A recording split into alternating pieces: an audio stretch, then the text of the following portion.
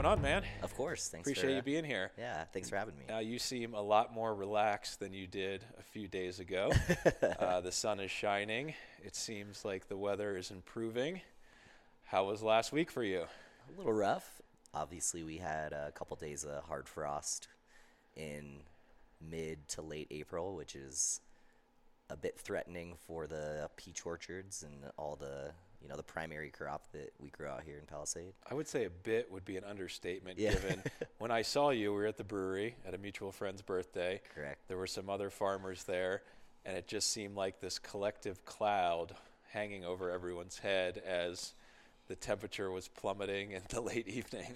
Yeah, and for us, we're relatively new farmers, so we'd put new trees in. We have some 1-year-olds, and then some that we just recently planted right before like that big rain. The day before, basically, right? It was like a week or so before, but a couple days before, yeah, the frost did. But we got like a bunch of rain, and that was perfect. Weather looked great in the outlook, and then the sudden freak. We got this crazy wind that came in, temperatures dropped, and usually like around freezing, that 32, it's not a big problem. But when you get to, the 26, 27, that hard frost can really do damage. Because at that point, all the peaches have started to blossom as well. So All the pink, beautiful blossoms we see. Yep. And then if they freeze, they'll just fall off, and then there's no more fruit. Yeah, I'm not exactly sure how. I think it's something along the lines of you cut a branch and you can tell, like, basically sample into the root bark, and if it's like dark, it's like a black, then It's not going to produce. Yeah. Well, it was stressful for you, I know. For me, it was interesting because I had some family in town, and they're all from back east, and I grew up in southern New Jersey, which is Jersey gets a bad rap because of the 9 television shows about it, but it is the Garden State, so we have a lot of agriculture. For sure, yeah. But obviously, much different climate, no elevation change, etc. So we're not dealing with all the things we have out here. It was interesting for my family to come out during that time. They're familiar with the ag, but not familiar with this temperamental climate. And that night, the fans started going. Yep. Everything kind of they were at the brewery as well. They kind of sensed the stress that was happening. And I just thought it was interesting for them to see that and to see the reality of farming out here in Colorado. Yeah, it's one of those things that same threat based on where we live, of a late frost or even an early one in the fall, is actually what enables us to produce basically the world-class peaches and wine grapes and everything else in this valley that we do, because we're essentially a desert climate, and it's that diurnal shift, the really cold nights and those really warm days, that produce incredible sugars. And so it's that temperature swing is actually to our benefit, but it can have the knock-on effect of, depending on timing, being a threat as well. So you're kind of walking that line, right? Yeah, so it's like, to be the best, you have to undergo the worst circumstances. Yeah, you got to take it all in, right? Yeah. Interesting. So you are, as you mentioned, a new farmer. Correct. You just recently purchased this property. Do people think you're crazy for doing this and getting into this? I think the people, my friends from, we came out from Southern California most recently.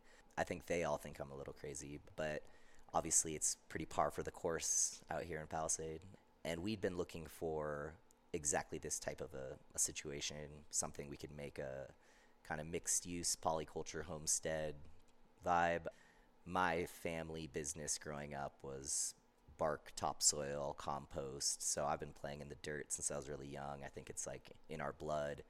I did about a decade-long stint in Southern California as a primary grower in the cannabis industry for medicinal dispensaries and whatnot. And You were growing weed. Yep, I was. Interesting. The biggest cash crop of all. At that time, it was quite lucrative, but then. What years was this? Oh man, I think I started to get involved around 06, 07. And So then basically right when did it become legal in California I medicinally? believe the first regulation was actually around 94, 98. And so it'd been Really? That early? Yeah, it had been going for a while, but the whole dispensary, the fact, or the approach of we can create, shops to distribute this stuff was just starting to kind of emerge. And I think that was a result of case law and precedent, and people had started to take steps forward.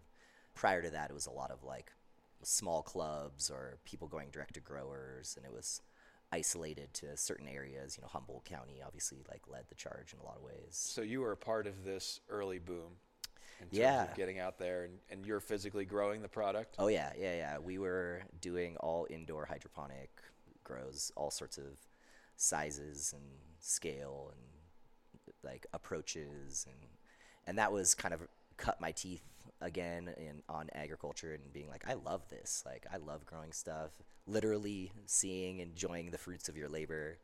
Being in that world was also really eye-opening from a first-hand perspective to see how many people this was actually helping and benefiting. I worked really closely with a disabled vet, and obviously he was using it for PTSD purposes and stress relief, anxiety relief. But we ended up working with a number of dispensaries that had terminal patients. We produce Rick Simpson oil, which is like a very high proof, essentially cannabis oil that has been known to potentially cure or put people back into remission from like stage 4 cancers and all sorts of various ailments. And so, you know, you get more passionate about it at that point. You realize like the medicinal purpose of it and like the value of this thing that we've evolved with over millennia, really, and how it's become criminalized and politicized, kind of taking that out of our hands as like a very accessible natural medicine. So It's so crazy growing up back east because, you know, obviously like everyone else, I was introduced to pot in high school. Sure, yeah. I wasn't a big smoker. It was so taboo. Once I started imbibing a little more, maybe in grad school, my early 20s, I wouldn't tell anybody about it. Even people you worked with that you thought were cool, just because it was so Stigma. taboo in the workplace. Yeah. It was so stigmatized that if you smoked pot, you were this kind of person. That was a crazy thing that was broken for me when I moved out west, because it's a totally different mindset. And I want to ask you about this too, because you're working in this industry. Our perception back east growing up is that, oh, anybody that works with marijuana is this or that. When I was in Denver, when pot became legal, one of the things that surprised me the most was just outside of a few stoned bud tenders, I guess you call them. Yeah. Most people were so professional, Yep. so into it for different reasons. I mean, financially a lot, obviously, but a lot of what you're talking about as well with the health and the actual benefits of the medicine and the plant. And so what was it like working in these fields? Were the people you were working with just big potheads, or were they there for a variety of reasons? So I'll even go further back, a step back. So growing up, I grew up and raised outside of Seattle area, and that's one of those state-run liquor stores. And so, but, you know, surrounded by nature. And so it was actually easier for us as kids, high schoolers, to get our hands on weed than it was to get access to alcohol. So that was actually like more of the experimental high school, like exploring myself in the world kind of, you know, like vibe. Back when you could still get the giggles from weed. Yeah. You know, you could sit with your buddies on a porch Right. or in the car and smoke and just laugh for an hour straight. And so, yeah, weed, you know, I think like it kind of shaped that the culture to some extent, at least in like circles I was in. And when I went down to Southern California, I went to school down there in Los Angeles, and then I got involved in the industry through actually friends who were already in the space. Mostly everyone I encountered were relatively professional. I think there's like, it's mixed, you know, you have the like huge stoner types, but the reality is it's hard work, and it's not necessarily easy to do, especially like the indoor hydroponic grow design, build outs, like everything you have to consider, how quickly you can lose an entire crop if a pump fails, like all sorts of aspects. So most of the people I dealt with were relatively professional, and I think they were of an entrepreneurial mindset due to, you know, this is kind of a gray market. It's legal but not legal, like legal statewide but not federally. There's bounds, but not really. And so as a result of that, there's huge opportunity to like create and build industry. And I was early enough to be able to see a lot of that kind of mature. And it was around when, or a couple years before California was about to go legal, and it was obvious, writing was on the wall, things were being proposed, that I decided to like step away, because I was like, this is actually going to have a huge impact on the what is a cottage industry, small growers, very select, working with their networks, to huge producers, big money. And from a product and business perspective, market saturation, right? So I understood that once it goes legal, we're going to be flooded with, legal cannabis. And at that point, the margins aren't as attractive. The work is less attractive as a result. But at the same time, that's kind of when Nicole and I were talking, my wife and I were talking about, like let's get a farm. let's try the real thing, and the outdoors, and like all the elements of nature, as we were just touching on, and the whims of nature that you kind of have to deal with. So it's a different game, but with its so own you're in challenges. Orange County at this time, right? Long Beach. Long so, Beach. Okay. Yeah. Wow, beautiful place. Yeah. So you're there. It's perfect weather, great for farming, and you guys say, let's try a farm. Why didn't you stick there with the nice sunny weather? How did you find Palisade? Why did you come to Colorado? Both the political climate and the farming climate and situation in California was pretty rough at the time. Drought was a big issue. A lot of farms were shutting down, scaling back, looking to move out of the state. Because they couldn't have access to enough water, or they felt bad about using the water? Yeah, it was a water access issue typically, and that's more central California. And yeah, we knew we wanted to leave basically California and go somewhere a little more, I guess, rural.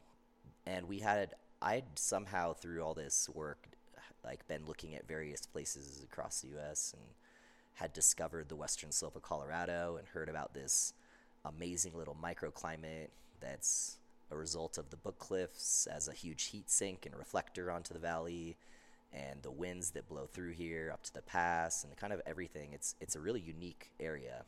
And we ended up doing a road trip starting, the main area we were focused on was Colorado. We were going to go up to Wyoming, kind of loop around. Landed in Palisade first because that was kind of closest from our drive, but also like kind of top of list from my perspective. And we spent a couple days and then moved on. I think we went down to like Ray and Durango and cut across to Colorado Springs, and we were going to go loop back up. By the time we got back to Denver, it was like, do we keep going up to Fort Collins and across to Wyoming and turn left? Yeah, Nicole and I, we were looking at each other, and the whole time we would be like, Palisade though, like, man, that was a vibe. There's just like an energy there. The people were great, like. And so, yeah, we did exactly that. Turned left and went back across, and spent the rest of our trip out here. Met some people.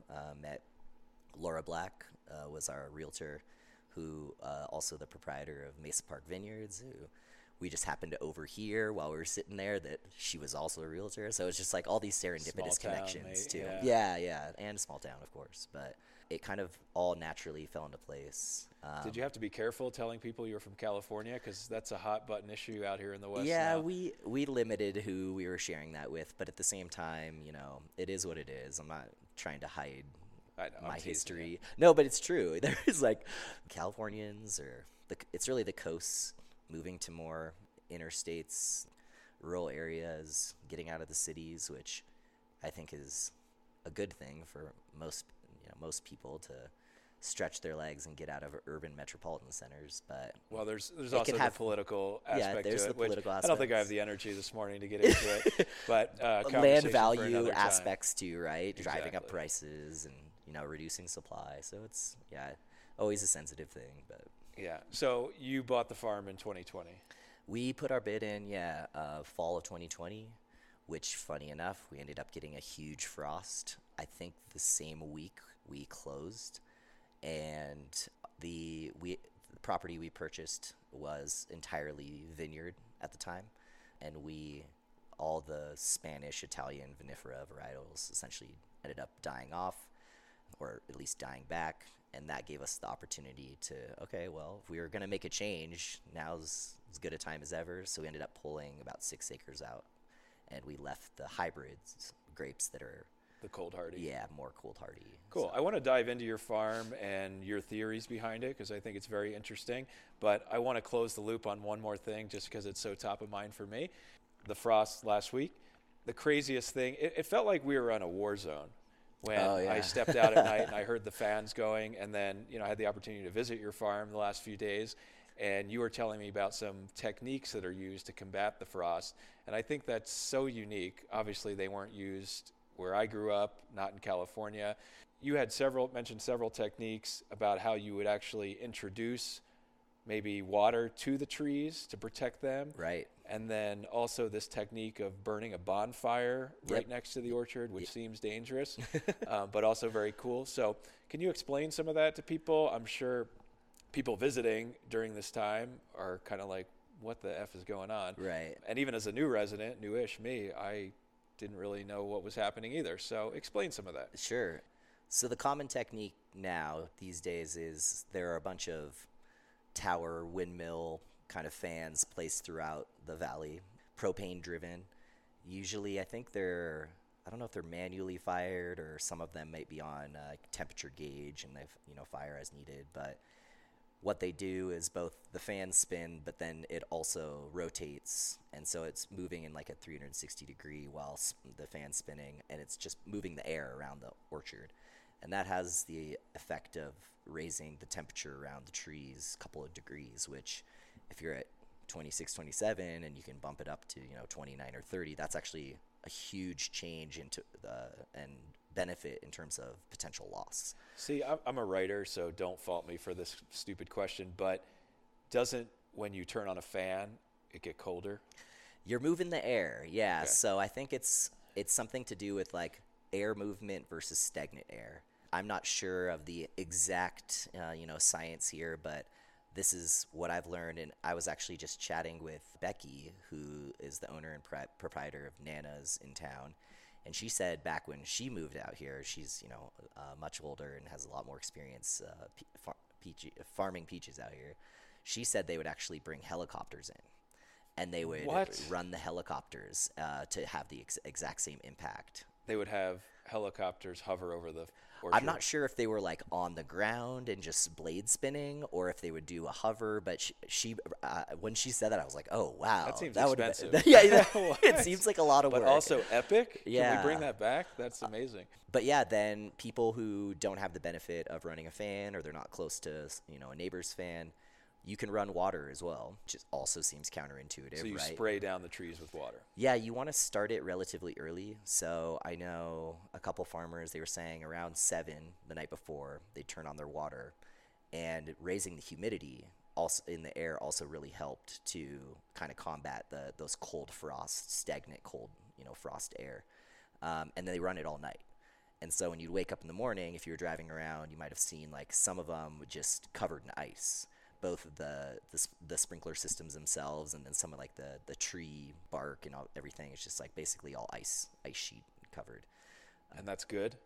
It is. It basically has like an insulating effect, or it can. So that's a common one. And then smudging was Smudging, that's what it's called. The fire burning aspect. But I don't think many people do that much anymore. But yeah, next door to us, James or whoever was taking care of those trees, they basically lit a small fire at the top of every orchard lane, and then they were running their fan as well. And you could see they had like their cars on, like lights on, and you could see like the smoke and the hot air essentially being pulled down the orchard lanes and up into the fan, and then being like basically circulated around. So now that makes sense to me. Yeah, that makes sense, and that's super cool. That's also an old school Italian vineyard technique that they would do where, if they were expecting frost back in the day, they would light bonfires throughout the vineyard, and they'd go out there with these crude fans, and they'd just be waving them and just spend all night hanging out, just drinking wine. Yeah, probably. That yeah, kind of sounds fun, actually. It's typically it's one night, maybe 2, so it's not like you're doing it all the time, and so it's part of one of those one of those responsibilities. You just kind of own it. And Yeah, it makes me think back to ancient civilizations where, we're doing this to protect cash crops. right. If we lost a whole orchard, we're going to survive. Back in the day, these techniques were probably so important just to not go into a famine, Yeah. to protect crops that were under threat. And your lifeblood as a company, industry, family, depending on how far back, like losing a year of crop could be detrimental. You could lose your farm. You could not be able to pay your debts. You could, yeah, or in the worst case, not be able to feed your farm, your family, or the community around you. Are the trees too tall to cover them? I see they do that with vineyards when the fruit gets ripe to protect from the birds. They put Right. the bird nets on. Yeah. Could they do that with peach trees in terms of trying to cover them? I don't think that would work. One, it's logistically complex. You also don't really want to disturb the blossoms too much. So I think like putting like that friction, the weight over it would probably have some impact, I would expect. Interesting. I wonder how many, if we could come up with a list of failed techniques Yeah. that did not work. But I vote for the smudging. Yeah, I like yeah. that the best. It definitely was cool, and then like the smell of fire and It was literally like a war zone. yeah. And you had the noise, you had the fire, the smoke. Yep. Everybody stay inside. Yeah, those fans were the second night were running basically from 9, 10 to 7, 8 in the morning once it warmed up, and it essentially sounds like a helicopter landing or taking off all night. It did. So we're surrounded by them. Almost like an alien one. It was like, whoa. Crazy. So to your knowledge, was there a lot of damage? Have you heard reports from farmers? I've talked to a few. There will definitely be some loss. I haven't really heard like how bad yet. Surprisingly, it sounds like the Orchard Mesa got a little colder than we did down here, at least the first night. Surprisingly. Yeah, typically, as I understand it, they're usually a bit warmer, but maybe that's one of those, they're colder in the winter, warmer in the summer kind of things. I'm not sure. But we definitely got to some cold temps. I talked to Brandon Black, again, Mesa Park Vineyard, now primarily fruit grower. He was saying 26, 27, which depending on how far along your blossoms are, that can be up to like 90% loss, really. Wow. But I don't think will be that bad, but Becky, who I was just mentioning as well, she was saying the first night they got down to maybe like 29, which isn't really that bad. As I understand it, that can be like about a 10%, which is kind of more just like natural thinning. I feel like every year there's some, I haven't been here this long, but I remember last year, I think there was some talk of, Palisade's not going to have any peaches. Yeah. They lost all this. And man, there's still peaches around, I think, from last season. They're everywhere. And there is a bunch of different, varietals. So some are later blooming, which if they haven't like opened up yet, you're way better off. So it also just like kind of depends on, yeah. I can't imagine the stress of it. I get stressed over things I can control, let alone fighting Mother Nature. And it's, as you say, your livelihood. Yeah. Crazy. Definitely can be for those who are committed to it. So welcome to the rest of your life every year, buddy. I'm excited for it. It's a learning let's experience. talk about your farm. You have a very unique, I guess it would be backstory, but mission, mantra behind all this. You moved from California to Colorado. You guys wanted to get your own farm. Tell us some of the reasons behind that and what you're trying to accomplish here. One, it's a passion. I love agriculture. I love growing things. In my professional life, my other professional life, I work in the blockchain, cryptocurrency, fintech space, and I do a lot of like systems design, essentially. I'm helping projects think about both their economic design from like a token perspective, which we won't go too far down that rabbit hole probably, but building a farm that has multiple components and where the outputs from one thing become inputs to another, and we can keep build a closed system or build a regenerative system was really intriguing to me. So that was one of the visions I had and things I wanted to do. It's somewhat permaculture, but it's more kind of like a regenerative approach to, again, taking outputs from one aspect of your farm and having them be beneficial inputs to another part. Okay, so give us some examples. How are you designing your farm? Sure, yeah. So livestock plays a big role, which isn't super common in Palisade where we're at. It's mainly orchards and vineyards, but the animals, by the nature of what they do, are producing natural fertilizer all the time. some more beneficial than others. But we're raising Berkshire hogs, a heritage breed. And By the way, my lawyer's going to contact you about that when I got bit on the toe by him the other day. If you guys have never been around pigs, I didn't know this. He took me over to his pig pen, and Drew says, "Oh, go on in." And all of a sudden, my feet were the next nibbled. feast. Yeah, they like to nibble on your toes. I did not know that, but they didn't do it to you. Oh, they so did. Maybe I need to establish dominance next time. No, they're always nibbling on the toes. Those are little guys too. Wait till you see the big ones. I need the steel toe. I'm not coming over without my boots next time. But yeah, we essentially carved out about an acre of pasture, and then next to that we have these 3 paddocks, like pasture paddocks, that we rotate our pigs through. They basically till up the soil. It's a little hard pack because of the nature of like their hooves and whatnot, but they're also fertilizing. And then we're also feeding them out a bunch of basically food waste from Wine Country Inn, Fidel's, Cafe Soul and Junction, and anything they don't like, don't want, or they're just dropping, it kind of just all mixes down in, starts to naturally compost. Also have been grabbing the apple pumice from the cider that's made by the Talbots. So also trying to find waste outputs from other local businesses and farms that we can leverage and turn into like beneficial feed, but also then acts and goes into our composting program. So you're a farmer / trash man. Yeah, there you go. And then I rotate the pigs through those pastures. So once we'll process one batch, and then we'll bring the next one in the next pasture. And this year, for instance, we planted a bunch of potatoes in behind them, and then we'll do the same thing. We'll do bush beans in the pasture above the current one, and so by the time we bring the next batch in, they'll have a bunch of natural food and forage in their pasture that they can leverage. Another one we're introducing is alpacas, and so the pasture is mainly going to be dedicated to them. And they're great because their manure doesn't need to be composted. It can be essentially directly applied to, say, tree wells, so our orchard. And they also all defecate in basically the same spot, so it's very easy to harvest their manure. Collectively, they do it in the same spot. Yeah. That's really interesting. Yeah.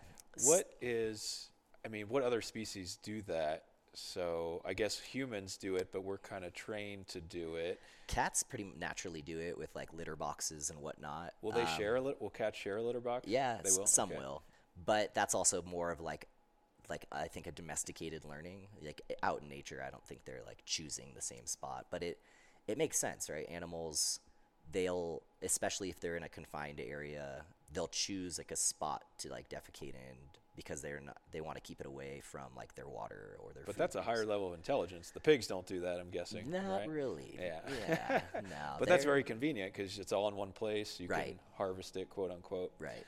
So their manure doesn't have to be composted. I'm curious about that. You wouldn't use your dog's defecate. I would not. So how does that? Is it based on what the animal's eating? Yeah. Just their system? I think it is partially like their system and digestion, but it's mainly diet, right? So they're eating hay and grass. Goat manure works great like this too, but they don't have the same benefit of like it all being in the same spot or in a relatively united pile. So you'd be like running around your paddock and picking it up, and so that's so interesting. Yeah. Okay. And with the alpacas, are you going to plan to have them available to the public as well for? Yeah, we probably will. Maybe not like all the time, but we did a pumpkin patch last year, and we're going to do that again this year. And a big draw of that was having like the young kids and the families walk down, check out the pigs. We had a box of rotten pumpkins that people were throwing over the fence and smashing them for the pigs to eat, which they love. Yeah, I hear your pumpkin patch was quite the hit last year. Yeah, it was a lot of fun. That's awesome.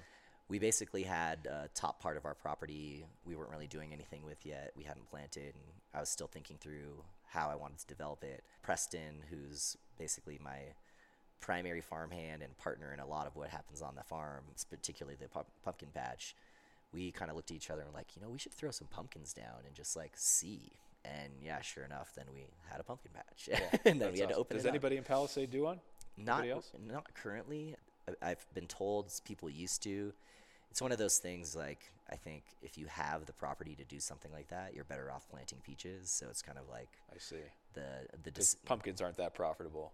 a pumpkin patch can be very profitable. Selling pumpkins, not really so much. That's why actually a lot of the pumpkin patches that are around here, like Fruta and Stutes is a big one, they definitely make more on the games and the food and The all attraction the of it. amenities. Yeah, more than like the pumpkins themselves. So we built a bunch of carnival games, handmade, and had some stuff. It was definitely more catering to smaller young families. But Cool. So the theory behind your farm you had mentioned to me is a lot about sovereignty. correct. And Yeah. a lot of that stems from your dissatisfaction with the current food industry. So I'm curious if you can take us through that a bit and tell us problems you've identified and how you look to correct that. Yeah, I think, generally speaking, I am a big proponent of self-sovereignty in general. The ability to take care of your needs, your community's needs, within and under your control.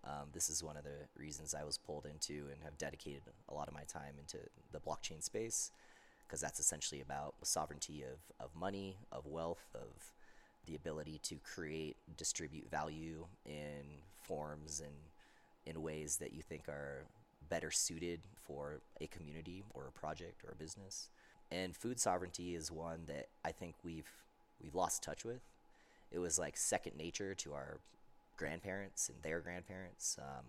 Everybody had at least a small victory garden backyard, and everybody would grow their own. As a result of where our society has gone and the food industry being a part of that, we're now mass producing crops in different places all around the world and then shipping them across the world in many cases to other places.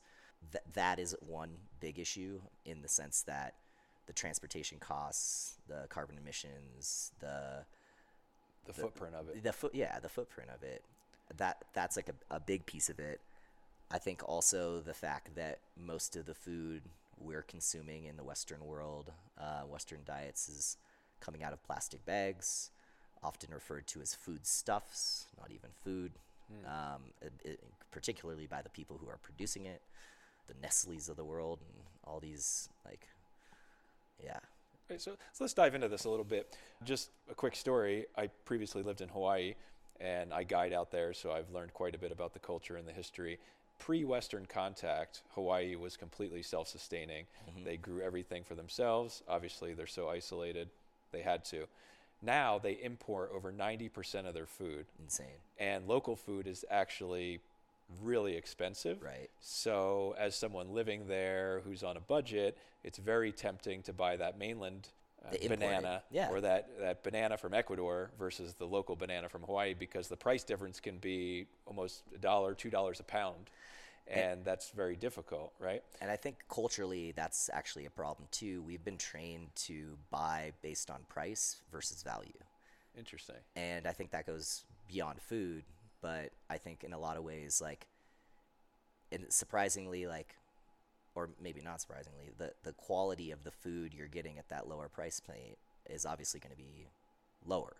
And the mass farmed monoculture, whatever it be, wheat, corn, potato, whatever, it's typically they're taking steps and they're doing things to, squeeze the primary, like, all the margin out that they can. So versus the small farmer who may be directly composting, taking great care of, putting a lot more into the production of, like, a smaller crop or a smaller field, the nutritional benefit there versus just the value to you nutritionally versus the price, right? So I we mean, were walking that line constantly in Western culture, I feel like. Yeah, I understand why people decide on price. I've been at points in my life where I've had to, where, Of okay, course, I would yeah. love to buy that organic apple, but it's just challenging. So I understand that part of it.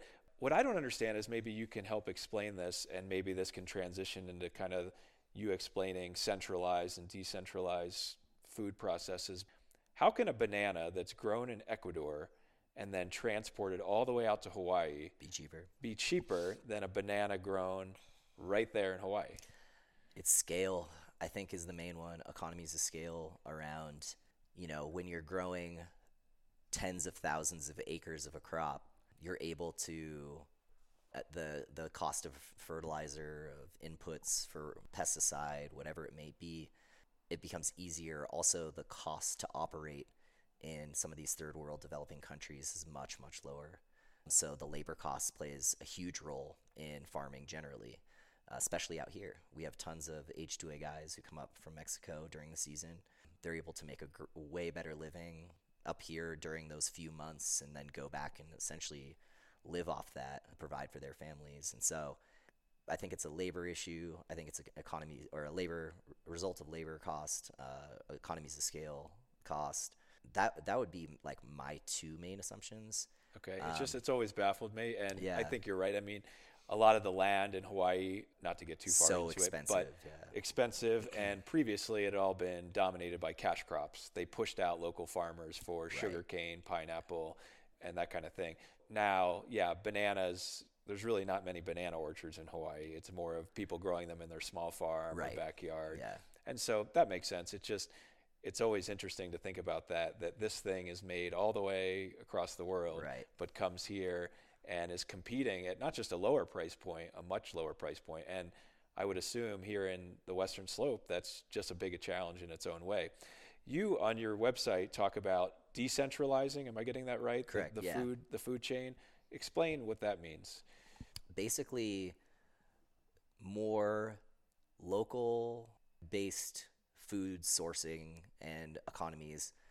I mean, taking a step back, I think we've also become spoiled the fact that we can have peaches in the winter or various crops throughout the year or produce or crops from places that are not natural or would not be naturally grown in the environment we're in. And that's a result of obviously our globalized supply chain and everything else, which is great, but it's kind of, it's not natural, Yeah. so eating seasonally, eating primarily the crops and the livestock that are raised and able to naturally be raised in your environment, I think is something that was a lot more common, obviously, past generations.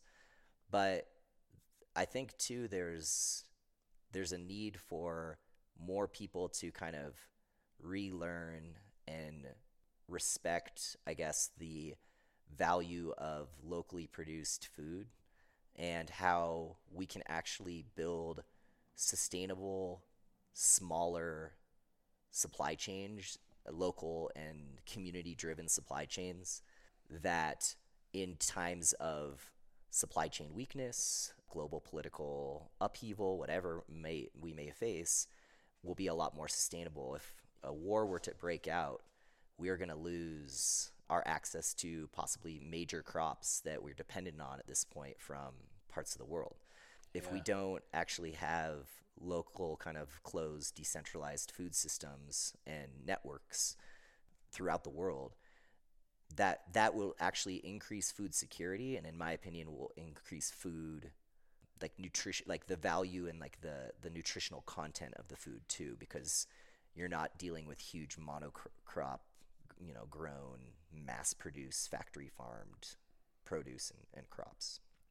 And that's obviously a tenet I've taken from and resonates with me on like, the blockchain side and decentralization of currency, of value, and that can take many forms. And so the sovereignty, I mean, we talk about this a lot in today's politics, say with the Russian war with oil, right? We're hearing all of that about Europe and how dependent everybody is. Food is an interesting one that's not talked about a lot, but perhaps even more important. The U.S. is one of the largest producers of food in the world, I think. They're in the Netherlands. Certain crops, Okay. wheat, corn, typically. But yes, we are a big breadbasket for the world. Russia is as well, though, and Ukraine. And more importantly, in terms of especially at least how we farm today, mass farming, they're a major producer of the fertilizer that's required for these farms to operate. Because in a lot of cases, we're growing things, as you touched on, that we shouldn't be growing or that have become cash crops and been the focus and therefore the land has been occupied by these crops. versus growing what naturally works or is meant to be grown in a certain region, you become more reliant on all those inputs, those fertilizers, in order to keep the plants going, the soil, I'm not going to say healthy, but nutrient rich enough for whatever crop to grow, versus doing things like companion planting or crop rotation and all those types of practices that can, yes, you're not only going to be growing bananas. The crops will change based on what's needed and maintaining a strong soil health. So how did we get here? Was it like everything else in the world, just greed and economics? Basically. Okay.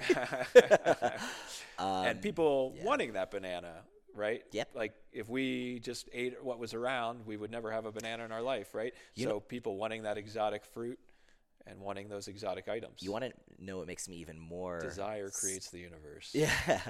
One of the things that makes me actually more sad is the banana we know today is one of hundreds of varieties of bananas. The apple, the top, like the red, delicious, and the green, granny, and all these.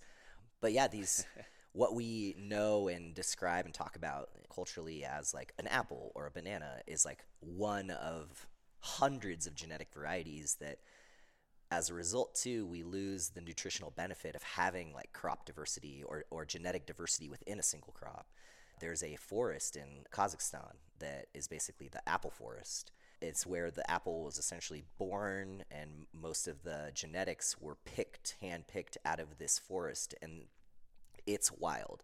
These apples taste like oranges, they taste like flowers, they taste like there are flavor profiles and just color, shape, genetic differences in this forest that like it would blow your mind. You would never believe that half of these things are actually apples. And so I'd prefer, and I think we would benefit, to see more of that diversity naturally in kind of what we're doing. But now we've been kind of, again, culturally trained like, oh, it's got to be this shape and this size and this color and this no spots. Yeah. And this kind of thing.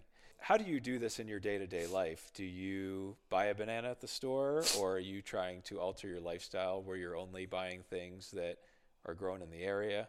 How do you manage this? And how should, I don't expect most people to just cut off everything that's being imported all of a sudden. Yeah. What are some tips for people? How can they start to... Man, throw up a raised bed in your backyard, plant some seeds, go to your local nursery, grow some of your own. I mean, tomatoes, peppers, these types of things will basically grow anywhere for the most part. Start to, produce some of your own food naturally and challenge yourself. Does it taste different? Does it taste more nutritionally fulfilling? Does it like actually taste brighter? Does it taste hotter? Does it like, depending on whatever you're growing? I think that's the biggest step and what I'd encourage everyone to do, and then encourage your neighbor to do it. And then be like, hey, I'm growing a lot of tomatoes this year. Do you want to grow strawberries? And then we'll swap. We rarely even talk to our neighbors in most places in Western culture again, but like, I think now you're also building a community, right? And you're building relationships and you're taking care of each other. It's going to take time. It's going to take energy. It might actually initially cost more for you to build the bed, buy the soil, buy the seeds, plant them, water them, your time to take care of it. But again, to be able to like experience the fruits of your labor, and then to know exactly what went into your food, I think is like such a benefit. And then to be able to share and provide for your neighborhood, your cul-de-sac, your local community, I think is something we need to do more of, whether it be food or anything else. We really have no excuse out here either, because most people have a little bit of space in the land. We have a great growing region, obviously. We have it all happening. We have people like you inspiring us to do it.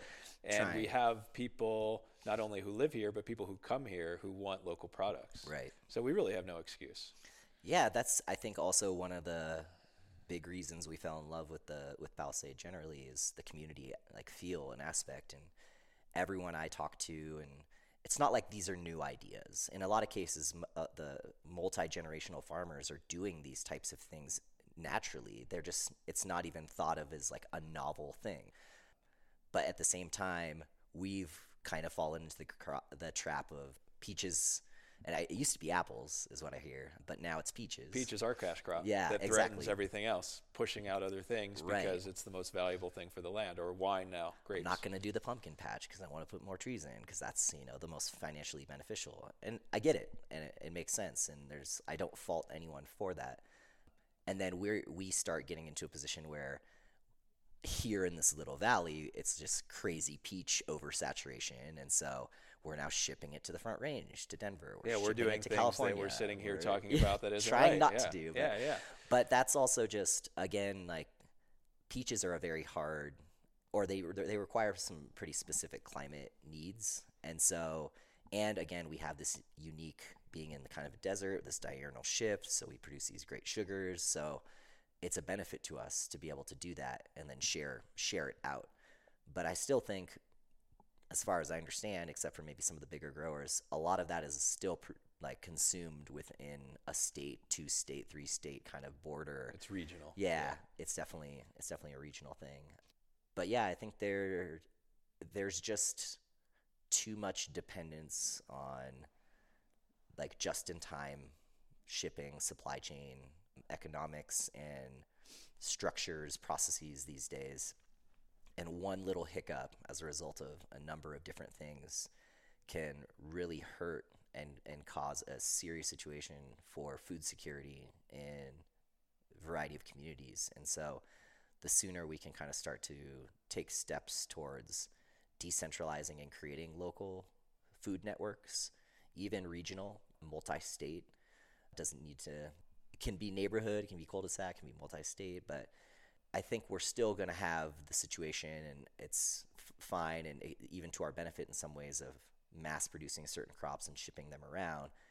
But in the failure of something, the sensitive supply chain, which we saw during the pandemic recently, how quickly things were disrupted and certain products were not hitting shelves. Definitely. And grocery stores were getting emptied, and we can create, yeah, again, better security around those things and access, but hopefully also like a better quality product. So I'm curious what you would say to someone or a company like Monsanto who would claim that many a thing. of course. I'm just, what would you say to them? Because from their standpoint, whether they're being honest or not, but they are saying they're feeding the world, they're providing food security in the methods that they're doing. Maybe they're kind of saying, hey, people don't want to farm, they want to do other things, let us take care of it. What role do you see them playing, and what do you think about that? My opinion of Monsanto and companies like that is their practices are quite predatory, and they're doing it not out of the goodness of feeding the world, but of controlling the food supply and creating seed that is dependent on fertilizer, that is dependent on basically their program in order to produce the corn or whatever it might be. As a result of that, you kind of become dependent on them. And a lot of times these genetics that they're producing can be invasive. They start to work against the natural heritage corn that have been grown for years. You, again, lose crop diversity.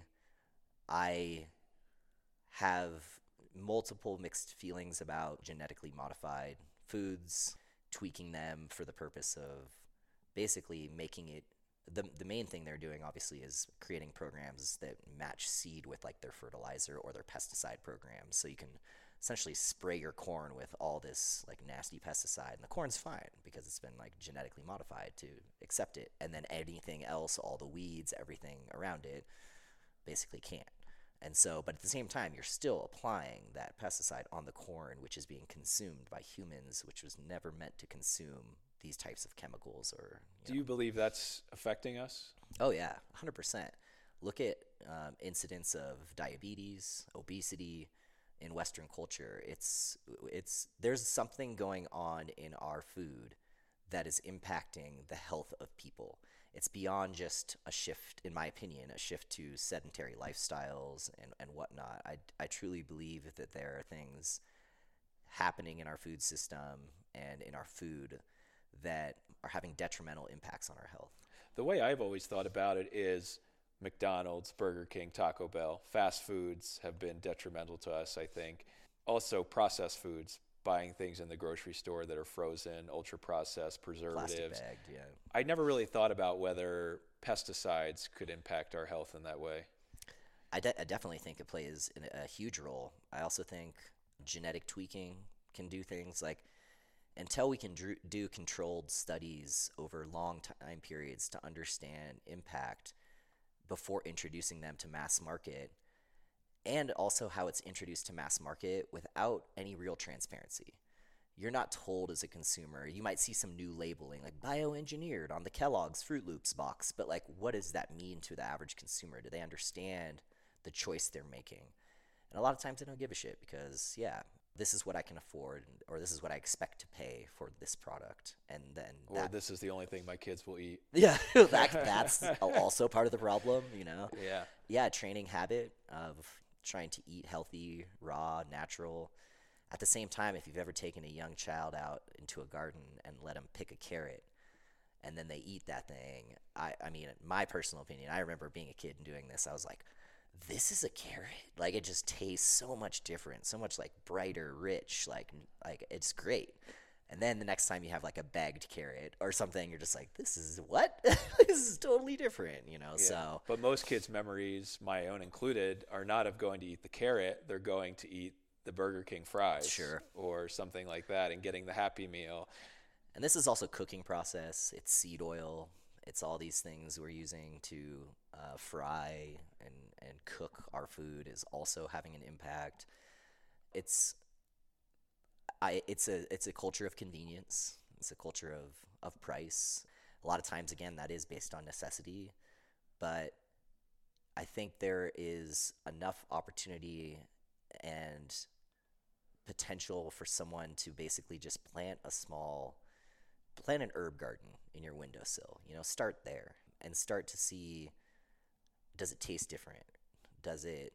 Is like having access to those herbs can brighten and make these other raw, like, that's the other thing. I have to make something. I got to buy a tomato and then cut it up and then mix it with the lettuce. And, versus like buying a packaged meal or Right. what's presented as a comprehensive meal. Again, that's the convenience side. So that's a beautiful memory you shared about the carrot. Do you have a memory like that where you got introduced to this idea of sovereignty? Did you have an incident that struck some fear in you, or maybe many?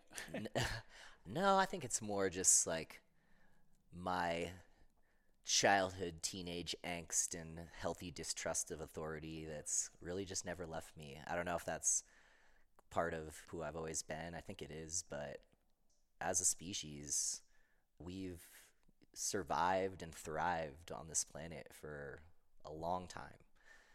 I think there are modern conveniences, and we've made progress along those lines, but I think a lot of what we view as convenience is actually having detrimental impact on our social structures, on our health, and taking a little bit of cue from nature and looking at how the biosphere takes care of its own and how these, like, the species are able to encourage, thrive, work together. We would benefit from taking, I think, some cues. A little biomimicry would be to our benefit. Have you ever read the book Sapiens? Yeah. Okay. I love that book. Yeah. Blew my mind. I encourage everyone to read it, not only just for the history of humanity, but there was a really interesting section in there about the agricultural revolution. Yeah. The author basically presents the agricultural revolution as something that was necessary for us to expand the way we did, Population growth, yeah. but also something that kind of made us lose our soul a bit. Yep. Because previously we were hunter-gatherers. Mm-hmm. We were nomadic within a region. To your point, we only ate things that were naturally available. Right. We didn't cultivate anything. So we took really good care of what was around us. We knew what things were going to be available seasonally. That freed us up from kind of the drudgery of farming. Right. Which then required us to stay in one place, and then it made us very dependent on our farming methods. If we had the late freeze and we lost all our crops, now our civilization was in real trouble, versus before, we weren't dependent on one field of potatoes. We were eating we could move, eating yeah, a variety of yeah. things. So, okay, little weird weather thing over here. Well, let's migrate over this way a bit. So I'm curious your thoughts on that, because I came away with it thinking, wow, what a turning point in history, for better and for worse. Yeah, I think it's a double-edged sword. The ability for us to form cities and towns because we could sow crop and take care of it. We didn't need to migrate and move as the seasons change. We didn't need to follow the buffalo as our primary food source or whatever it might be. But yeah, I think that pre that era, there was a connection to and a respect probably for nature, the animals we were hunting, the crops we were foraging, that at that point was kind of lost, because it's like, oh, well, we can just grow it here and grow it in rows and make it super efficient and convenient. So yeah, again, pros and cons. I think that we may have swung too far that direction in enabling convenience for the sake of, I guess, growth, and losing touch with some of those roots and some of the beauty and the importance of like this biosphere that we are a key component and a driving force in because of our place in sustaining this planet, just not only for ourselves but future generations, and doing it in a way that's long-term beneficial and healthy for all of the species involved. Are you a fan of CSAs, community shared or community sponsored agriculture? I am, of course, yeah. That's a great example of essentially a local food network and creating more food security and food sovereignty within communities. I'm a member of Rooted Gypsy Awesome. out of Grand Junction. They're great. We started in the fall going into winter, so we're looking forward to more of the summer variety, of course. Sure, yeah. But even now in the winter, I've been introduced to all kinds of things I had no idea were produced here. Microgreens of a variety of them, different kinds of mushrooms, some of which you look at and think to yourself, should I really eat this? But they're really cool. They're aesthetic. That's the other beautiful thing, I think, is like discovering new foods, right? It's like, it isn't just hamburger, Right. like, or whatever, pizza. It's being able to, try new squash, try new mushrooms. Like, you might like something you didn't know existed. And I think another thing that's very beneficial to our health that we don't really respect is a variety of diet, and both eating seasonally, but also like just variety. The more rainbow in your diet, the more color, typically it's been proven that that's going to be a more beneficially like healthy and nutritional food program, I guess. I wonder if people are intimidated, because sometimes we'll get the box and Julie and I open it up and we're excited, and then we think to ourselves, how the hell do we cook this, and how do we best prepare it? That some nights opens up a lot of opportunity because it's exciting. We do the research together, we cook it, it's a fun experience.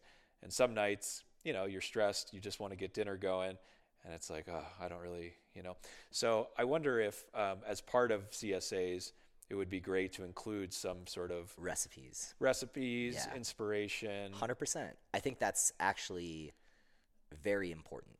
I think dropping a box of vegetables or produce on someone and being like, here you go, like, that's step one, right? But to your point, and you're obviously, in tune and interested in exploring these things, but give some guidance. We need, it's an education problem in a lot of ways, I think, where, this is how you cook it. This is not just how you cook it or prepare it. This is how you make it delicious. And this is how both recipes, infusions, all sorts of interesting things, like helping people to think about, oh, you're not going to use all this canning, how to preserve it, how long does it last, and thinking about also that creates additional food security around having a pantry and having things prepped or canned or bottled or whatever it might be for later use. Should you have those are things we had to consider, or our grandparents had to consider, like, years ago.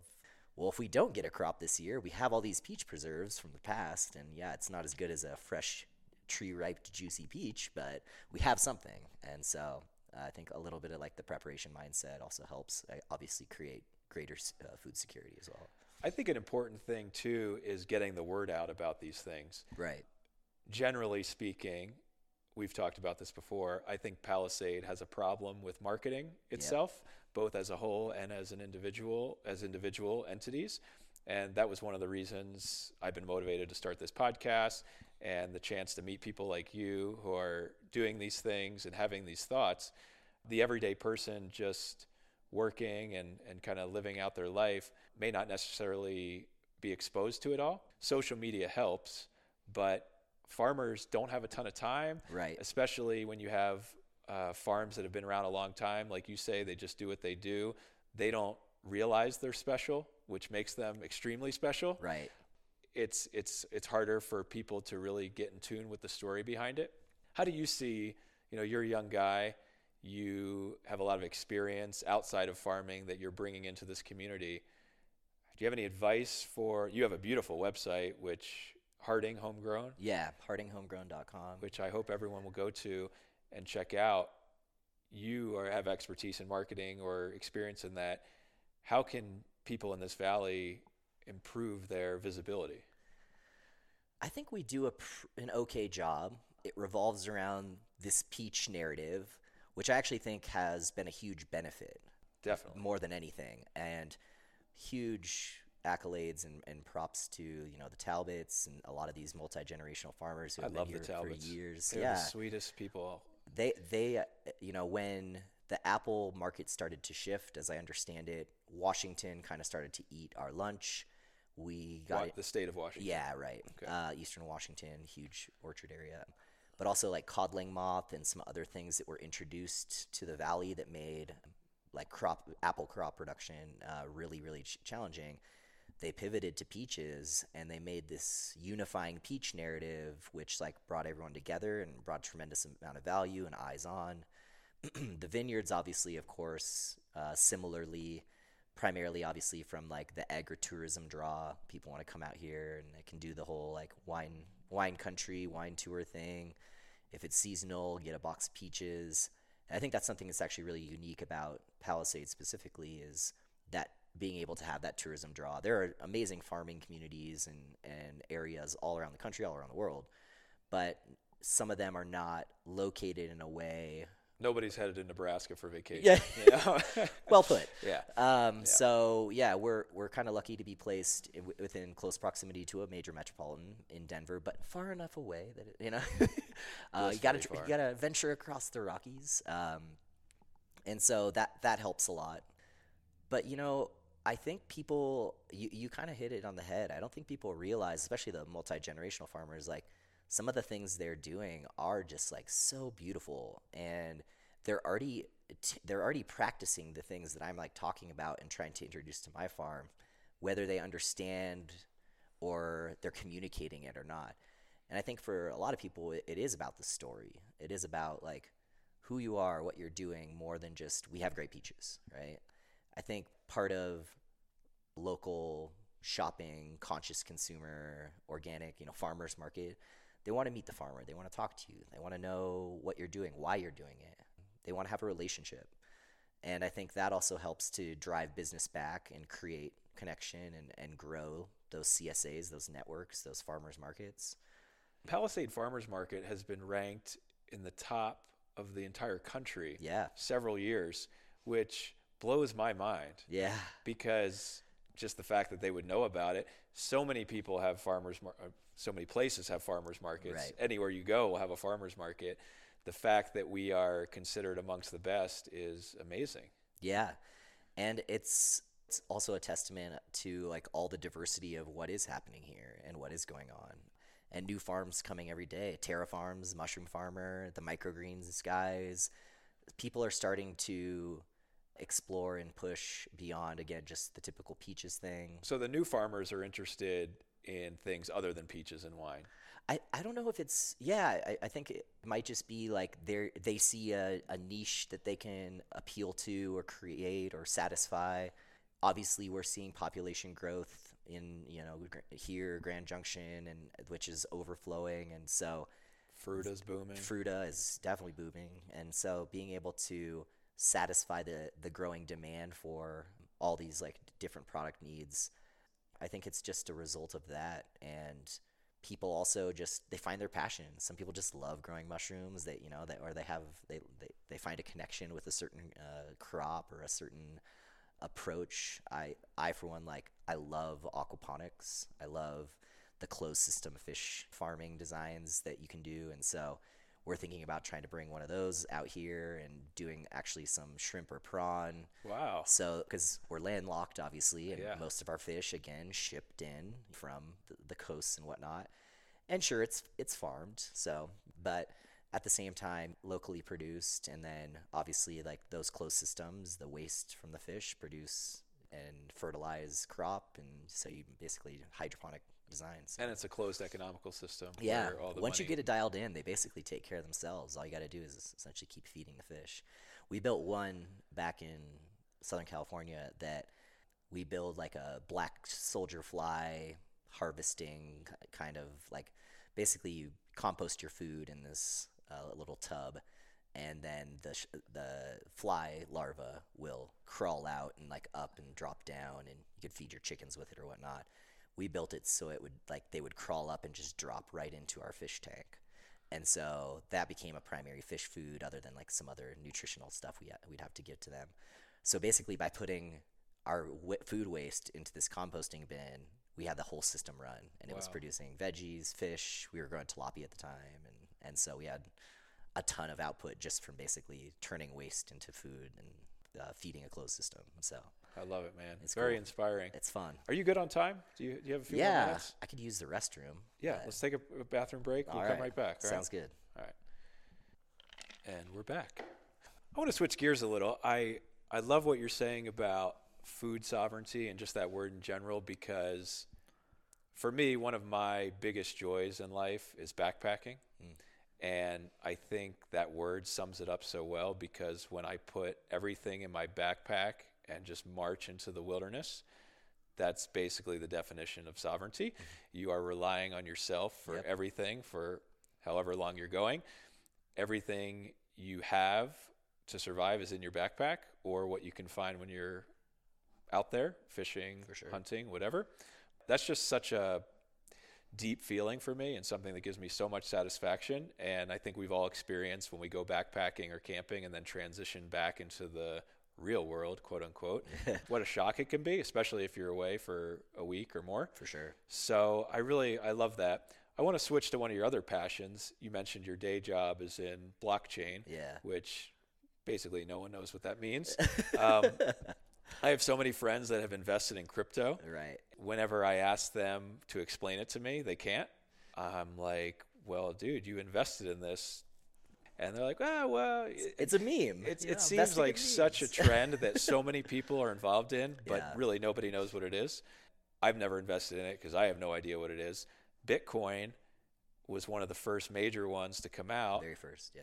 They always talked about mining Bitcoins. Right. And I just thought to myself, who's controlling the mining? It seems kind of sketch. And then we just had the big scandal with, I'm blanking on. FTX, probably. Exactly. Yeah. Where he embezzled all that money. And so this is such just a new and raw space, but Right. I know that one of your other passions is thinking about the world of economics Right. and becoming sovereign in that way. And you see crypto and blockchain as a path to that. So can you break it down for a layman guy like me? Like, I have no idea what you're That's talking about. a loaded question. I have no idea what you're yeah, talking about. yeah. So where do you coming at this from, and how did you get started in this, and where do you see it going? Yeah, so it was actually, I think, the cannabis industry. One of the dispensaries I was working with, he was like, hey, we just started to accept this thing called Bitcoin. And I've had to hire like 2 interns to just run around and sell it for cash, and like, because all these people are coming in and paying with it. See, isn't that bizarre in itself? We just started accepting this thing, quote unquote, Yeah. called Bitcoin. It's like, well, what is it? Well, like, if you look at the history of currency, I mean, we've gone from rocks to seashells to obviously coin, silver and gold coin, to there have been many different proxies for value capture. Cacao beans were huge Yeah. in Central and South America. And usually they were local to the area, and like those beans had significance and value beyond just being a currency, but it can be represented by anything. But again, our cultural purview and how we've been brought up and trained and to think is it's all this dollar, this fiat federally issued currency thing. But the reality is that's not even backed by anything. What is a dollar? It's a piece of paper. Right. I mean, so Sapiens talked about this a lot in the book as well. Now I feel like I'm a promoter for the book, but it was basically humans were different from any other species in our ability to create common myths that we all buy into and Right. operate under. And money above religion is probably the best example of how we all agree that that piece of paper has a value. Right. It actually doesn't, but we agree it does, and we operate on that belief, and therefore the system goes, and we don't have to carry 40 pounds of seashells on our back to go trade for 5 pounds of apples. Or a bushel of peaches for Right. a bushel of tomatoes or whatever else, or a ladder or whatever you might need. Yeah. But yeah, it's a proxy for value, right?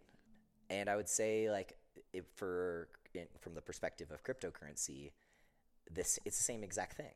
These tokens or currencies, depending on like how you want to think about it, or how they're designed, they themselves are also just proxies for value capture and shared commerce. And so it's just that it's a little bit more ethereal in the sense that it's essentially a digital thing, and it's code based. We can't hold it in our hand. Right. So which makes it different. But originally I had thought, and correct me if I'm wrong, that our currency was based on some actual value of... Used to be. Okay, yeah. So now I think I just read that banks can loan, I think, up to 10% of what they actually, or 10% more or times than what they actually have. Way more than that. Which is leading to a lot of these banks collapsing Yeah. that we've seen because they're legally allowed to overextend, and then when something gets pulled out from under, they collapse, and then we have to pay for them to come back up. I think a better number, and I'm totally just kind of pulling this out of the back end, but I would say 10% of the actual money that exists, the like dollars that exist in the world, are accessible in a physical form. Huh. So very, very little is actually like physically produced. So if we all pulled transferred. our money out today, it would be impossible. We wouldn't all get it. Oh, yeah, it wouldn't even be possible. We're already primarily in a digital dollar state at the moment. The difference is the Federal Reserve can issue as many of these things as they want at a whim to satisfy whatever economic challenge or need that they see or foresee. These things being dollar bills. Okay. Yeah. And we have no ifs, ands, or say about it. And when they do these things, it actually devalues the rest of the dollars that are in existence. Yeah. Okay. And so we've felt the effects of this for years, most commonly in the last 100, where what a nickel used to be able to buy you 100 years ago versus what a nickel can buy you today. This is essentially the devaluation of purchasing power. That's a result of increase in the money supply, inflation, all these types of things. Yet we still in the back of our minds think, oh, well, a dollar's a dollar. But the dollar today buys much less than what the dollar yesterday or 10 years or a decade ago bought. And so with what's happening in the cryptocurrency space and the decentralization of money, granted it's very technological and there's that whole aspect to it. There is finite supply in a lot of cases, where use Bitcoin as the primary example. There's 21 million coins only, and as far as we know and is thought about, the supply will never be increased. It really can't, essentially, and it becomes harder and harder to mine, as you said, to essentially earn those coins by securing the network through what's called mining. I have no idea what that means. If you're creating the program, don't you control what it mines and what it doesn't mine? So you're not creating the program in mining. You're essentially running a computer against let's call it a mathematical problem, and you're looking for the right combination. And when you find one, it spits out a value, which in the beginning it was, I think, like 50 Bitcoin per block or per like issuance, and then it was cut in half, and then it's cut in half again. I think at this point we're down to like I don't even know. I don't spend much time in the Bitcoin ecosystem. I'm mainly in like the Ethereum world, which is like a whole nother. That's different. Yeah, definitely a lot of similarity, but it is quite different. But the it's kind of like the best way to think of it is an energy return on investment.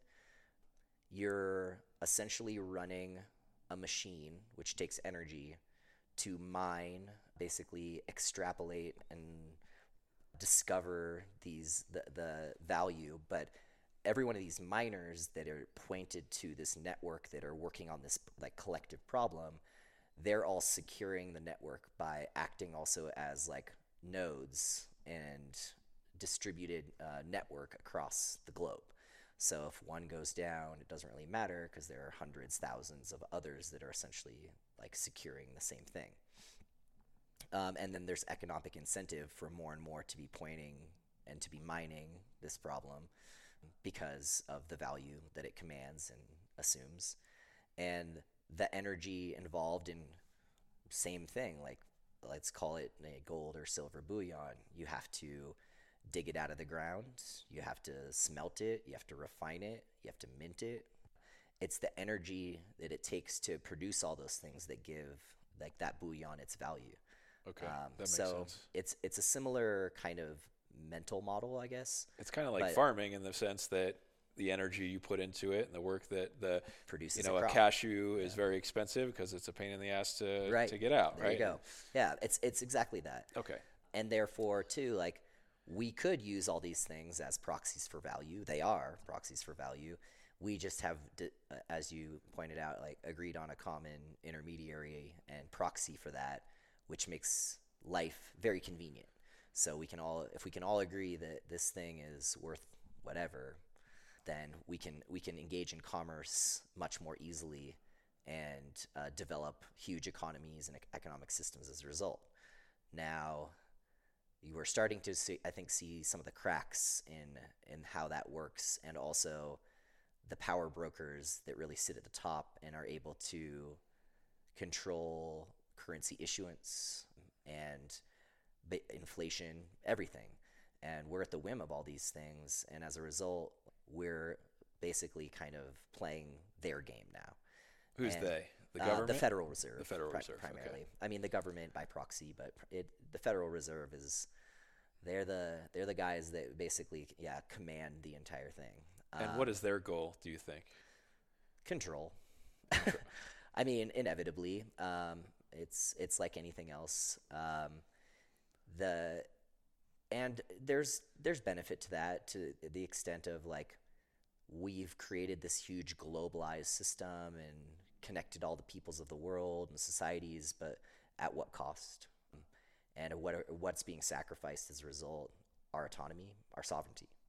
And I think we need to be a little bit more conscious of the games being played and kind of how things are being orchestrated by them, and take back that sovereignty. We are autonomous individuals that are able to live our lives as long as I live by the golden rule, right? As long as you're not hurting someone and you're kind of like, you're doing your thing, you get a Code of the West, live and let live. Yeah. Right? So crypto, it's basically all sovereign, right? And we're able to create currencies out of essentially thin air that we believe, or that we're agreeing as a common proxy of value for a particular project or goal or initiative. And as a result, we now can create these communities and these networks of people and tokens or currencies that represent those specific networks in isolation. But doesn't the value of crypto change as well? Yeah, and it's against typically a fiat currency or a dollar, right? So like, what is your end proxy or definition of value? If you think the dollar is what is valuable, then you're measuring a token against it. But this is like this is Forex, right? It's like the euro against the dollar, the Canadian loonie against the dollar, the won against the dollar. It's not that the dollar in and of itself is worth X. It's against anything else, product, other currencies, other value proxies. I see. So when people talk about the value of crypto going up or down, it's in how much it's worth from your dollars. perspective. Okay, Yeah. I Or see. if you're maybe in Europe, it's against the euro, right? Or, Got it. Yeah. So how does creating this crypto system alleviate the inflation issues and things that you're talking about that affect us? Well, you can design the issuance of these tokens, the currency supply, to be finite. You can put it on an issuance schedule that's based on time or action. And as a result, you can really experiment with how economic value is captured and distributed amongst a group or a network of people that have a common goal and a shared common goal. For what we're trying to build is essentially a currency or a value system that is outside of the hands of anyone. It's embedded and enshrined in code. So as long as that code is running, network will live on, the value exists, and it's equally beneficial to all the network participants versus some authority saying, we need more of it, let's issue more, and devalue everybody else, for instance. And that's, essentially the concept behind sovereign money generally, and a lot of what's happening in the crypto space is it's the people's choice of how much to produce, how quickly it should be issued, the rewards for securing the network, there's a bunch of different ways, and I don't want to go too nuanced here and lose everybody, but yeah, it's essentially a shared collective push to rethink how value is captured and distributed. So I find it very interesting. Whenever I hear about digital currency now, it's typically through the news, and it's typically related to China, who is trying to create this digital currency and this digital social network, social credit score, things like this. And it's always talked about with a lot of hesitancy because, again, the government's behind it. So I see now that the U.S. government is getting involved in crypto with this latest scandal. They have even more interest in regulating it and stuff. You're explaining we're creating this as a people. If the government gets involved, is that all out the window now? Completely. Okay. So this is the next phase, the next era. First they laugh at you, and then they fight you, and then you win. I think we're in the then they fight you stage. I remember, speaking of laughing, when there's one buddy in particular, very active on Facebook, when he was an initial Bitcoin buyer, and he would post about it and get all these people making fun of him. And then a few years ago, he made some boastful post about where he had made, he'd bought it for whatever, $5 and just sold it for $45,000, something like that. Yep. And who's laughing now? Yeah. And that caught my attention because I said, well, maybe I should have spent the $5. Yeah. Early adopters are rewarded. And I think that's true across the space. And I think that's why there's some degree of speculation and chase. People are looking for the next big hit. But at the same time, that fuels greater innovation and build, how to build better networks, better algorithms, better technology to secure these things.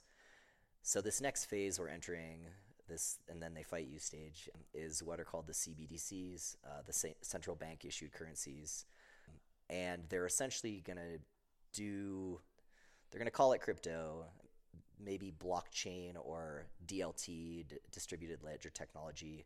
Blockchain is a public open network, shared network model. DLT is typically a private, controlled, closed, centralized version. And so they're essentially just going to make a bunch of digital dollars or digital euro or digital yuan, and all the same rules apply. They can not only issue as much as they want, since it's all now codified, they can put rules in these contracts and in this code that, you're past your allowed spending limit now, and we're just going to turn you off for the month. Or you've spent too much on meat, and that's more than the personal carbon footprint allows. So it can get very dystopian very terrifying. Fast. Yes. How likely is that? Very. Very. In my opinion. And that's why I've spent so much time focused on the decentralized crypto space, because we need to essentially stay a step ahead and establish strong global networks that are decentralized so that we can have a alternative value system to what's about to come. In my opinion, none of these central bank versions will likely succeed. I think there's going to be huge incentives, major UBI type kind of incentives that are dangled in front of people, but it's kind of one of those you're getting used to further sucking on the teat of big government, and so So what do you do with your money? How do you manage your personal finances? I'm all over the place. I obviously you have to play in the system to some extent. I truly believe in like the decentralized world and decentralized like currency systems. I'm very involved in investing over there, but also like I've helped design and create new currencies all the time for projects. I work a lot in what's called like the DAO space. DAO stands for Decentralized Autonomous Organization, essentially decentralized governance. So not Dow Jones, different DAO. Different DAO. DOA. DAO. DAO. Yeah, I can spell. It's okay.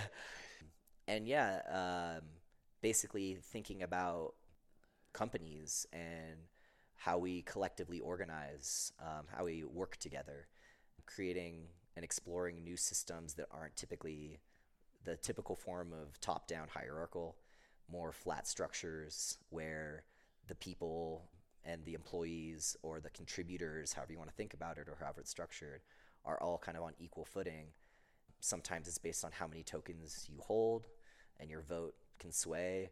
You can earn those by being more or less involved in said organization or project. So I think what has started as foundationally as like a money and economic approach with like crypto and blockchain is now quickly moving into like the social structure and collective organizations, and like rethinking those models and how we can actually create more equitable systems and companies and ways of working together to benefit those that are deriving the value driving value. So yeah, those who contribute the most value receive the most value, and then you have a greater weight in steering this organization, its treasury, and all the goals that it has set for itself. I understand how you could create this system and closed system, but for it to work on a day-to-day, don't you have to have that crossover to other currencies to where now it's quote-unquote worth something to buy the bananas or the peaches? Yeah, and because now Bitcoin, Ethereum, some of the larger networks have become so big, and value capture within crypto industry, I think we're floating around $1 trillion in value locked up. All these other tokens, these dedicated decentralized governance tokens or various project tokens, are the proxy is typically against Ethereum or against Bitcoin versus against the dollar. But yeah, obviously onboarding and offboarding to banks, being able to get dollars in and dollars out is a big piece of the puzzle, at least for now. But as more and more value flows into the blockchain space generally and the Web3 space, it tends to stay, a lot of it tends to stay there. And one of the biggest tools is what are called stable coins.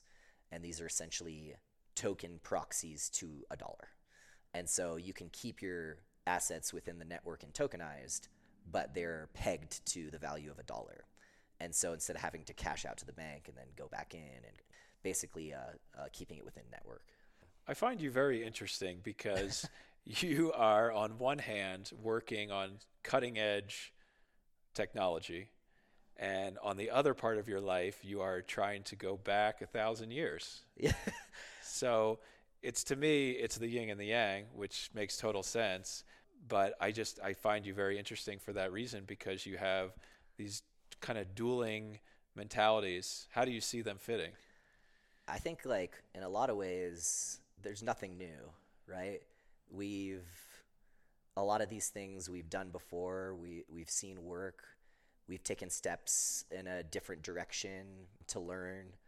And I think there's so many lessons in history of old that we can pull forward. There's so much in the analog that can teach us about the digital and how best to structure these what are seen as digital currencies or digital governance systems. I would actually argue that employee farm collectives were the first DAOs. It's just they didn't need all the technology because they literally knew where everyone lived. You know, I know where my I know my neighbor. I don't need this trustless system codified in order to enable the work that we're doing or whatnot. Interesting. Yeah. What can people expect from your farm this summer? What should people visiting Palisade or people who live here be keeping their eye on? We're gonna have some new crops this year. We're gonna do the farmers market. Yeah, I would say if you're interested in some locally raised heritage pork. Tell me about the pork. Yeah, I remember you mentioning this. Yeah. We are starting to raise and process obviously this heritage pork. It's the genetics and like the background of like. Is that this guy? Or is that... Yeah, that's just the dog snoring, you know. Oh, is he snoring? It's our soundproof studio here. It's very relaxing. I guess we're putting everyone to sleep. Yeah. Hopefully people listening are still awake. But yeah, these heritage breeds, the marbling quality of versus your typical 4-H pig, it's like very obvious once you've had a chance to taste it and look at it and enjoy it. And this is served charcuterie style or in we are starting to fresh raw cuts, obviously frozen, and then we are starting to cure directly and produce charcuterie, salumi, all that good stuff. So it's all a big experiment, right? I'm just like trying to figure it out as I go and introduce some new things to the area, plus like to know where it comes from, what goes into it. So we use like no nitrates and celery salt and all that good stuff. So trying to keep it as natural and healthy as possible. But yeah, the Berkshire specifically has been called like the Wagyu of pork in terms of like its tenderness and like flavor profile. And so the first round we did a bunch of hog shares with some local people and the feedback's been tremendous. So that's a big part of the program. But when will that come out? We already have it. Yeah. You have it in stock now? Yeah. So how can people buy it? You can reach out to us directly on the website or through social media, Instagram or whatnot. And do you ship or is it local only? We can ship. Sounds like you prefer to keep it local. Maybe. It would be great, but yeah, we can definitely explore some shipping options. We might need to think about, if we need a package with dry ice or all that kind of stuff. Just got to come to Palisade to get the yeah, pork. yeah. Pick up only. It's in your interest because then you get to experience the beauty of this town as well. I'm now just starting to explore also with a friend, colleague, coworker in the Web3 blockchain space who has moved out to Palisade as well. How to bring these two passions and worlds of mine together. So we're going to be experimenting with some stuff there, which I'm pretty excited about, and trying to bring some of this tech and the benefit of it to the local community and shine a light on people and help them to think about food sovereignty the way they're focused on like financial and fiscal sovereignty in like the blockchain space. But yeah, generally we'll have garlic, tomatoes, potatoes, peppers, all that good stuff. Hopefully have some honey here soon. So yeah, we're kind of all across the board in what we're producing, and obviously always open to people coming by to visit the farm and check out kind of what we're doing, our program, and share with others, hopefully inspire as well. I can't wait to see what you create, man. You're a really interesting guy, and happy to know you and have you a part of the community here. Thanks for coming and spending some time. We just did an hour and 40 minutes. Awesome. Crazy, breeze. Man. Yeah. Super good to talk to you. Yeah, thanks for coming by, man. Cheers. Take care. All right. Bye, everyone.